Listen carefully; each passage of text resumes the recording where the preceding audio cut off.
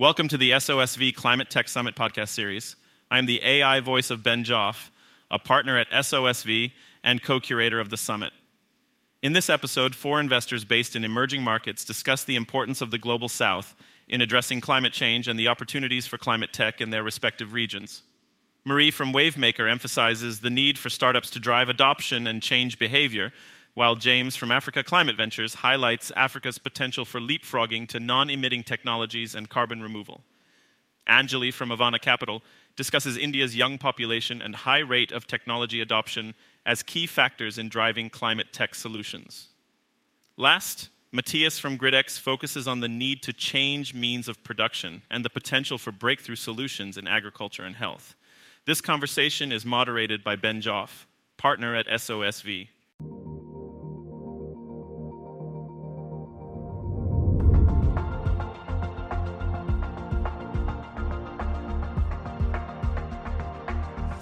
All right, thanks.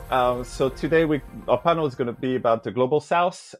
It's a very important geography for, of course, climate goals with over 80% of the world's population and fast development across many geographies. So today for this panel, we have 4 speakers from different regions. We have Mary Chong, founding partner of Wavemaker. It's a company builder based in Southeast Asia. James Mwangi, founder and CEO of Africa Climate Ventures, a pan-African climate investor and company builder. Anjali Bansal, founding partner of Avaana Capital, based in India. And Matthias Peer, founder and CEO of GridX, targeting Latin America with all kinds of biotech companies, and particularly in climate. So welcome, everybody. Thanks. It's great to have you. So I'll start right away with some questions for you about why the Global South matters for decarbonization. Maybe, Mary, if you want to get started with that. Well, first of all, I think climate change is a global problem, so all regions matter. I think there is a perception that the solutions come from more developed markets and then slowly make their way into developing markets, and I think that's just a huge missed opportunity. So there are different market structures. There are unique problems, unique opportunities, unique challenges that are faced by customers and businesses in the Global South and in developing markets across the world. And I think that creates an opportunity to address some of those inefficiencies in the market through the adoption of green technology that goes beyond requiring these customers to pay a green premium or to invest in sustainability. So so I think that's really what it is, and that's why I think climate change is obviously a tremendous threat. I don't think any of us need to be reminded of that, but also an incredible opportunity that represents potentially the next kind of wave of value creation. And it's something that we want developing markets to be a big part of. Okay, moving on to James. So James, you're a pan-African investor. Africa is known to be host of incredible resources, but relatively few kind of novel technologies. How do you see the deployment of climate technologies in Africa? Where do you see the opportunities? Like, is there a potential for like gigaton scale solutions? I think tremendously so, because I think that there's a tendency for people to be caught up in the conventional wisdom about Africa and climate, which is correct, which is African countries have the lowest per capita emissions of almost any place in the world. So have done the least to create the problem and are facing some of the worst impacts of climate change. That puts a lot of the discussion about Africa in the framing of how do we help these poor climate victims. But it obscures another reality, which is Africa is richly endowed with a combination of a range of natural resources, everything from a lot of the world's virgin natural forests, geological assets, just land at scale. The land mass of Africa, people are often surprised by just sheerly how large it is. Massive quantities of untapped renewable energy, something like 60% of the world's untapped renewable energy potential, and the world's youngest and fastest growing workforce. if you have any technology or use case that could use labor, natural resources, or energy, chances are, if you're trying to do it at scale, one of the best places to scale is in Africa. And there are three pathways that we are very excited about it at Africa Climate Ventures. The first one is the reality that as the place with the largest population by the middle of this century, the biggest returns to leapfrogging to non-emitting technologies for on-continent consumption is in Africa. The easiest coal plant to shut down is the one you haven't built yet. The easiest construction sector to set up in a green way is the one where you don't have to displace traditional high-emitting cement and steel and so on. So that's the first thing. The second thing is, if we buy that the world is increasingly going to be looking at climate competitiveness, Africa has structural advantages in terms of its ability to produce at low emissions, both because it has a lower installed base of high-emitting infrastructure, and secondly, it's particularly well positioned for certain technologies. So if you're thinking about everything from green hydrogen, green ammonia, and so on, there's a lot to think about in terms of Africa's positioning to immediately adopt these without having a red ocean of competing alternatives. And finally, once you really zero in on the scale of carbon removal we're going to have to do across the planet, whether you're thinking about nature-based solutions or you're thinking about engineered opportunities or things in between, like biochar, like enhanced weathering, in case after case, what you find is multiple countries in Africa have some of the best conditions for deploying at scale of anywhere in the world. It's just a question of bringing them to the fore, which is what we do. Excellent. And actually, since James mentioned that Africa will have the world's largest population as a continent by the middle of the century, if we look at the Indian subcontinent, I'm turning to you, Anjali, that it currently has the world's largest population of any single country. So what do you see in India? What is happening in terms of climate tech and technology deployment? Well, Ben, India, of course, has the world's youngest and largest young population today. So it's both the most populous country, it's also the youngest country. It's also remarkably digitally adopted. So we have about 700 million smartphone users, and the numbers in India are just large on anything. And so consequently, when we think about solving problems, and climate, of course, is a global problem, it needs to be solved through a globally collaborative effort. India is integral to any global climate solution, and climatic systems, as we all know, are actually globally integrated. And consequently, when we combine this young population with a very high rate of technology adoption, plus we are fairly unique in India in building public infrastructure on the digital side. And so things like, and some of you who are familiar with the country would know of our unified payment system, our large scale. I mean, we've leapfrogged twice already. We've leapfrogged from fixed line to mobile telephony, lowest cost data network in the world. Also, absolutely real-time settled payment systems. So given all of this, we have leapfrogged. We believe that there are leapfrogs that will happen in climate as well. And climate is not a monolithic sector. Underlying climate, it's a theme. Underlying climate, there are a lot of different moving pieces. There are both bits and atoms. So you have to think about the soft tech, if you will, and the hard tech / deep tech.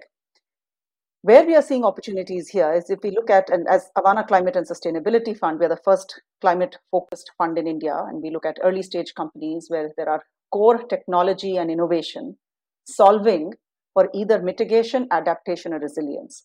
So, apropos your previous question on the global north, global south, I think in the global south, while of course carbon is an important problem to solve globally, industrial decarbonization is probably the biggest transition the world will go through. So we are actually going through a very, very large economic, social, political transition ever since the Industrial Revolution. The scale of that will be acutely felt in the global south. And it is beyond decarbonization. It is the here and now of adaptation, of transitioning our economies. And our economy is growing at a very robust rate, and we need it to grow at 6 to 9% GDP over the next 25 years. So the transition from a high carbon growth pathway to a low carbon growth pathway, and building resilience in some very vulnerable populations that are at risk from food security interruptions and weather-related interruptions in food supply chains and so on. So I think the opportunity set is massive. The combination of a young technology-enabled population a spurt of entrepreneurship. India is also the third largest startup ecosystem in the world today. Very supportive, enabling policy regime. And we do know that in sectors underlying climate, and we invest in these three sectors: energy transition and resources, so water, waste, circularity, carbon markets, etc. So there's energy, agriculture, so climate resilient agriculture and food systems, and supply chain market linkages, right? So if you think about energy security, food security, and supply chains, policy is a very significant enabler. Putting that together, so technology is ready, policy is supportive, and our markets are ready. So that is really the trifecta that is powering a lot of the climate innovation coming out of India. And it's not just solving for India, but we are actually investing in companies that are creating unique frugal tech solutions that are relevant for India, but also for the world. And we can talk more later. Excellent. Actually, moving on to Matthias from GridX. So you're based in Latin America, and when you hear what Anjali talked about in India with the supportive government, crazy entrepreneurial ecosystem, great markets, capital being more and more accessible. What's the situation in Latin America? Because your model is very different. Like you bring together scientists and entrepreneurs to create companies. People don't come to you with an existing project necessarily. And you're not necessarily targeting as an entry market Latin America either, right? So tell us more about your model and why you do it this way. Yeah, we do it this way because a matter of necessity. We started thinking how to invest in science-based startups or biotech startups in the region, and there were no startups to invest in.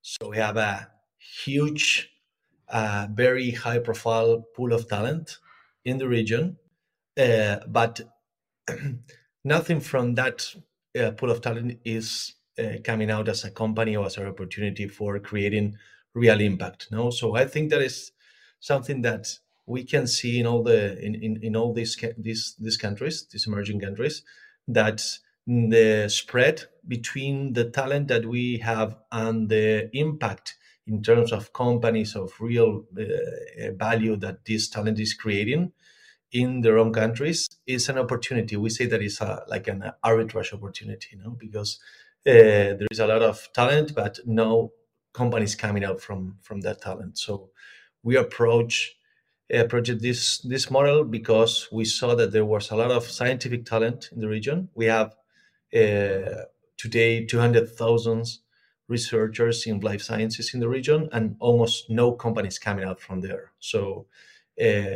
from there, we started this process to connect these scientists with entrepreneurs, and together they are creating these companies with our program. And after that, we invest in them and help them to go abroad to raise more funds, because our companies are like focusing on R&D, so they are going to need more funding, and that kind of funding is not in the region, so they have to go abroad. But I think one opportunity that we see that is huge in Latin America, and I think in the rest of the countries as well could happen, is this spread between the talent that we have and the real solutions that we can deploy and make from the region. And also thinking about climate is a huge opportunity, because in general, this talent knows about the constraints and the lack of resources. So we need to think in that way, to bring new solutions for climate, because we need to think decentralized, we need to think resourceful, and we need to think in a very lean way. And that is like something that we face every day in this country. So I think that approach to solutions is a very big opportunity for all the world as well. Okay, that's very different actually from Mary and Wavemaker's model, because I mean, you at GridX, you actually like taking science risk, but then you want to go to markets that are maybe richer than your local markets to deploy solutions. Whereas in the case of Mary, you guys are not big fans of science risk, but you don't mind engineering risk, and the type of profiles you're looking for to head those projects is also quite different. Can you tell us more about that? Yeah, first of all, we're huge fans of science. So we're very science risk. The work Matthias and others are doing. Yeah, maybe just a quick introduction about Wavemaker impacts. We launched about 2 years ago with a mission of building a portfolio of companies that can abate 10% of the global carbon budget. And we're starting in Southeast Asia, but with our second fund and beyond, would look to expand into other hubs. What we look to do is we look to build what we call 100 by 100 companies. So companies with the ability to abate 100 megatons of carbon dioxide emissions equivalent and be $100 million businesses at scale. So I guess, shorthand for climate unicorns, right? We started this because we did a sort of back of the envelope calculation that, we can abate 50% of global emissions today by just accelerating the technology that we have. So we like to ask questions like, why is there not solar on every rooftop in Southeast Asia? Or we have all of the technology that we need to decarbonize rice cultivation by 80%. Why is it not being adopted? And those are questions which we feel that venture is uniquely able to solve, right? In theory, startups know how to drive adoption. Startups know how to change behavior. They know how to scale. One of our panelists also mentioned that carbon is bits and it's atoms, right? So it's decentralized, it's distributed, it's embedded. So any solution that is able to go after 100 megatons of emissions at scale, has to be scalable and has to grow quickly. So what we do have in Southeast Asia, we don't have it's a very nascent climate tech community at the moment. So I would say it would be difficult to do a pure play VC fund just targeting Southeast Asia because there just simply isn't the deal flow. But what we do have is we have an incredible pool of talented entrepreneurs. Many of them who've built large companies, exited those companies, and are hungry to build their second company. Most of them come from a pure SaaS background, or in some cases of our founders, sort of physical businesses that they've grown, and they would love to do something that impacts the world, but they just don't know what, right? And I don't think it's necessarily rocket science to figure out some of the plays that we do, but it would take a founder on their own, maybe 2 or 3 years, lots of trial and error. And I suppose our value proposition to founders with that sort of profile is come and work with us. And in 6 months, we'll find an opportunity that you're passionate about, a problem that you love solving in the climate space that has this 100 by 100 potential. Okay, I see, James. You seem that idea seems to resonate with you. Like, what's is it similar to the approach you're taking for Africa? So it does resonate. I think for us, there's a lot of low-hanging fruit, first of all. So there are huge opportunities to reduce or avoid emissions altogether in Africa through deployments of particular proven technologies. And in those instances, what we are doing is we're engaged in business model innovation and market entry innovation. So oftentimes what we find is that you've got a whole range of actors who agree that a market is attractive, but do not have the expertise to enter or deploy into an African market. And what we may do is pair a local entrepreneur with a proven technology and help them scale up and provide that kind of jurisdictional bridging. The other thing that we do is we are spending a lot of time on the cutting edge of climate tech, trying to understand what are the binding constraints and enabling and critical enablers of different technologies as they go through first of a kind or even before first of a kind, and see which ones may actually have meaningfully boost their chances of success via deployment in Africa. So, for example, we're looking at a whole range of folks who are looking at mineralization, subterranean mineralization of dissolved CO2, where Africa, and particularly the East African Rift's particular geology, make it a really attractive place to operate. But they will need help. So us as a venture builder alongside a team that developed a technology elsewhere in the world actually makes for a very attractive combination. And then finally, what we hope to do in that context is begin to inspire. And, by virtue of being a relatively young continent, you have a whole lot of new entrants into the workforce, highlighting the pathway around either making marginal improvements to existing climate tech or going straight to the coalface of, wrong word, but going to early stage innovation in academia is something that we hope to trigger in the fullness of time. But early signs are good. Our very first market entry play is projected to deliver something like 5 to 10 million tons per annum of avoided emissions in the clean cooking space in just one country. So the idea is, where do we find those types of relatively low-hanging fruit across multiple countries and across multiple market contexts?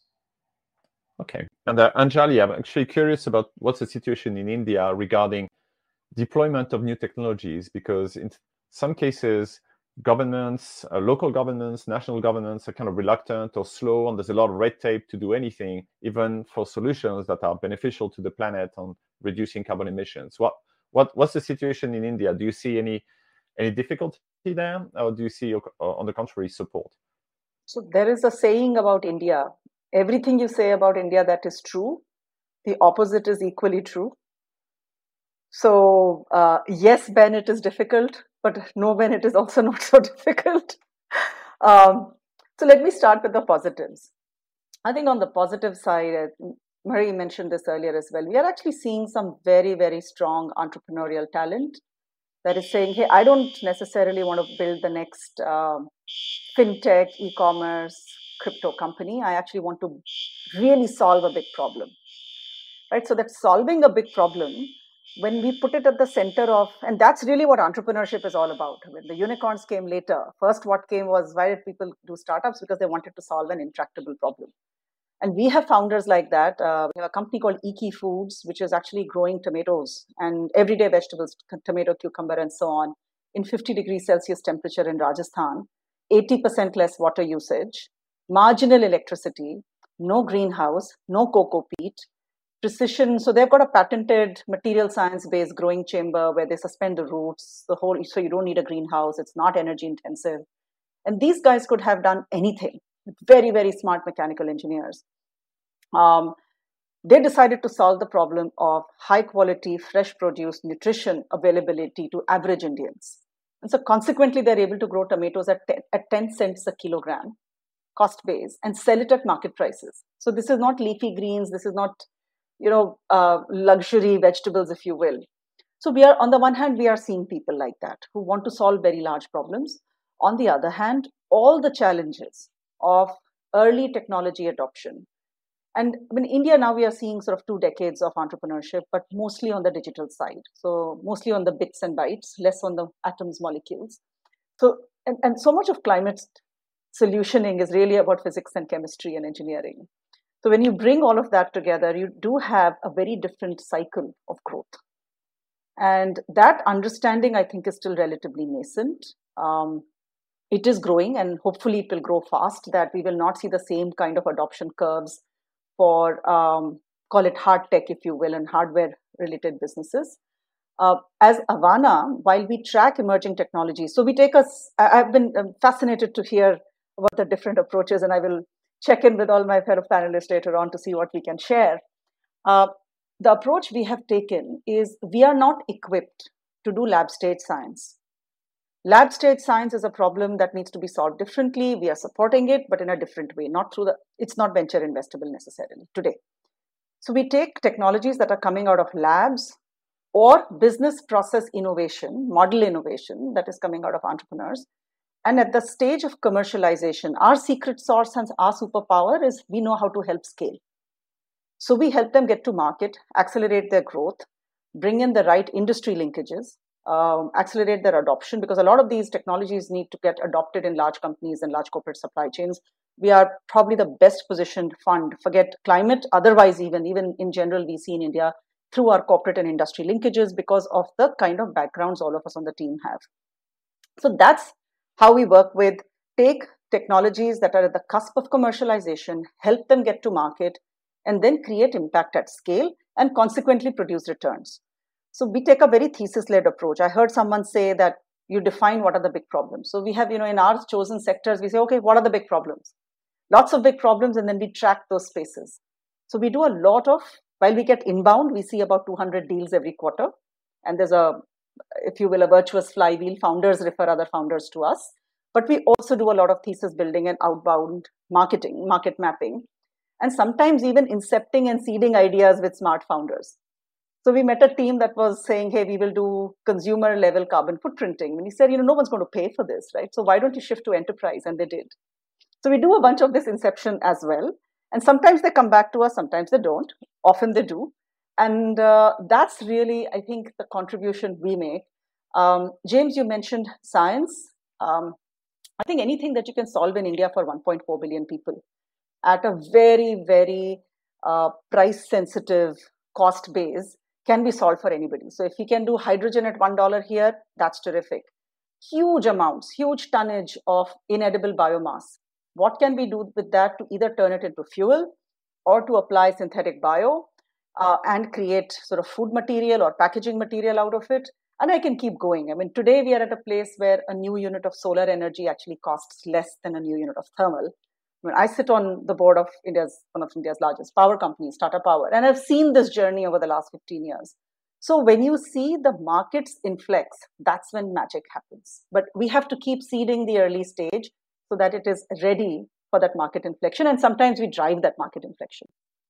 But it is not straightforward. I think there's a lot of learning that we still have to do as a venture community and not expect this to have the same kind of SaaS type hockey stick growth curves. I think we have to be careful about that. Thanks, Anjali. That's very promising. And actually, I'm turning now to Matthias, because so most of what has been described so far are solutions that avoid having a green premium and ideally target a green discount so that the cleaner solution is economically better. But in your case, you don't shy away from having a potentially huge green premium to get started with more like a breakthrough type of solutions.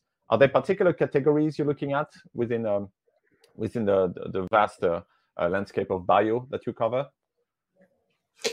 Yes, we think that we have to expand the visions about climate and not talk only about carbon removal or capturing, and we have to think about planetary limits because there are a lot of opportunities there. And when you start thinking about climate in that way, as always, Sean O'Sullivan mentioned, and we also think the same.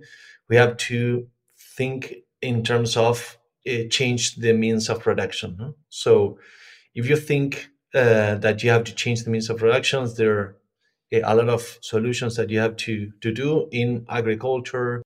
We have to transform all the chemical approach in agriculture. We have to understand like ecological processes there. We have to transform the food industry, ingredients and proteins as well.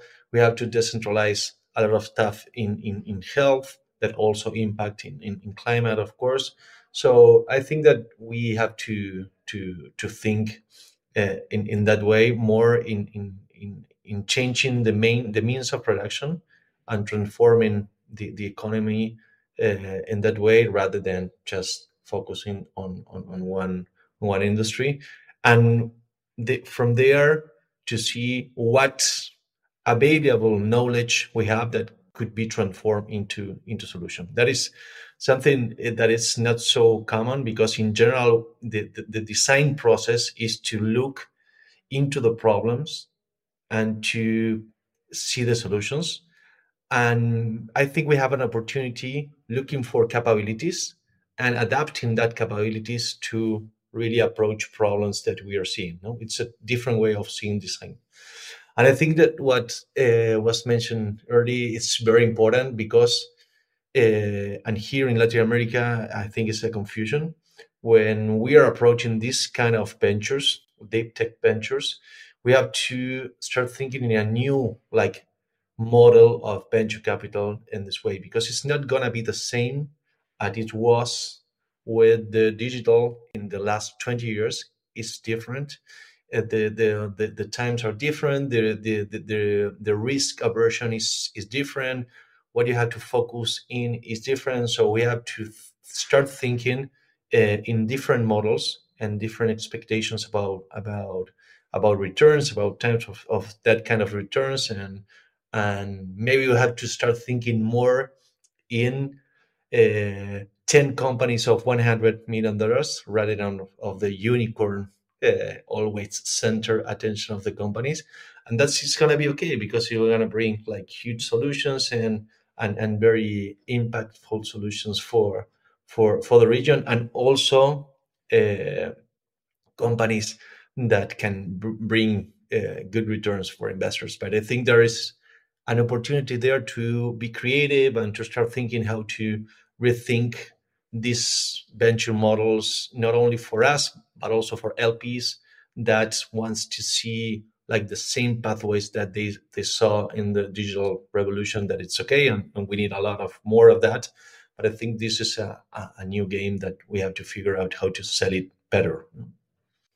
Yeah, no, you make a great point regarding the necessity to invent new models and to avoid like the old pattern recognition, because the models you see emerging now in your geographies in the global south, and climate tech, which is long, complex problem to solve, is very different from what has been done so far. And I'm sure Mary resonated with what you said about having 10 or 100 companies worth 100 million at scale. So we're about out of time, so I'm going to ask you to just wrap up with maybe one message or wish that you have regarding climate tech in your region. And I will start with Mary. Yeah, what an interesting panel. I think climate tech is one of the greatest economic opportunities of our time. You don't need to be a scientist or a researcher or a government policy person to make a big impact on this. There's so much you can do in business model innovation. If you're in Southeast Asia, an entrepreneur thinking about what they want to do next, please reach out to us. So we spoke about digitalization, and over the last 30 years, when I started in business 30 years ago, companies didn't have CTOs, and today digitalization is embedded across the enterprise and across our lives. Things we have to sustainabilize the world, and that is the next huge opportunity. It will beat digital. It's no longer, I used to say sustainability is the next digital. Actually, it's more than the next digital. It will fundamentally change how we live, how we work. It is the next big economic opportunity as well. Very exciting. And similar to Marie, I would say if you're a founder who's thinking about doing anything in climate, do come talk to us. Two short things. One, that coming out from Latin America, as is the region, the most biodiverse region in the world, we want to say that biodiversity, we have to see it as a matter of ecological balance is okay, but also it's an opportunity to see it as an asset. Biodiversity is today an asset. With synthetic biology, we can do a lot of stuff understanding nature and evolution. And another thing I want to say is that we need more entrepreneurs coming out from not coming from the science side, jumping in this conversation, because it's possible. Even if you don't know nothing about science, you can start a conversation, you can go deep in that conversation, and you can be very, very impactful in that conversation. And you need to cross in this complex world, to cross boundaries, to really have complex solutions for what we are seeing. James? Thank you. So firstly, just marveling at the level of, I think, violent agreement among all of us. There's so many common threads, across the various narratives, and I look forward to both learning from and connecting with my fellow panelists. I think a point that was made that I just emphasize again: we are at the dawn of one of the fastest, most far-reaching industrial revolutions in human history. The only debate we're having right now about climate tech and the shift to climate smart solutions is whether it'll take 15 years, which will be bad, 25 years, which will be very bad, or 35 years, which will be very, very bad, to get there. But this is going to be a transition that impacts every aspect of how we live. And to the point that was made earlier, it means entrepreneurial opportunities across the board. And so for me, where I like to live is, let's live in the future. Let's actually ask, what does the world, what does Africa need to look like in 2040 or 2050, not just for it to have survived the climate transition, but for the planet as a whole, because every part of the world is in it together. Once you futurecast, then things that look impossible or difficult to imagine. I live in a country that was the first pioneer of broad-based adoption of mobile money. Within 7 years of mobile phones becoming widely used, those types of leapfrogs are possible and can continue. We just need to recognize the future that we're working towards. And I'm really excited to be part of working towards that with others around the world. All right. Well, thanks everyone for your amazing insights, and back to the SOSV Climate Tech Summit.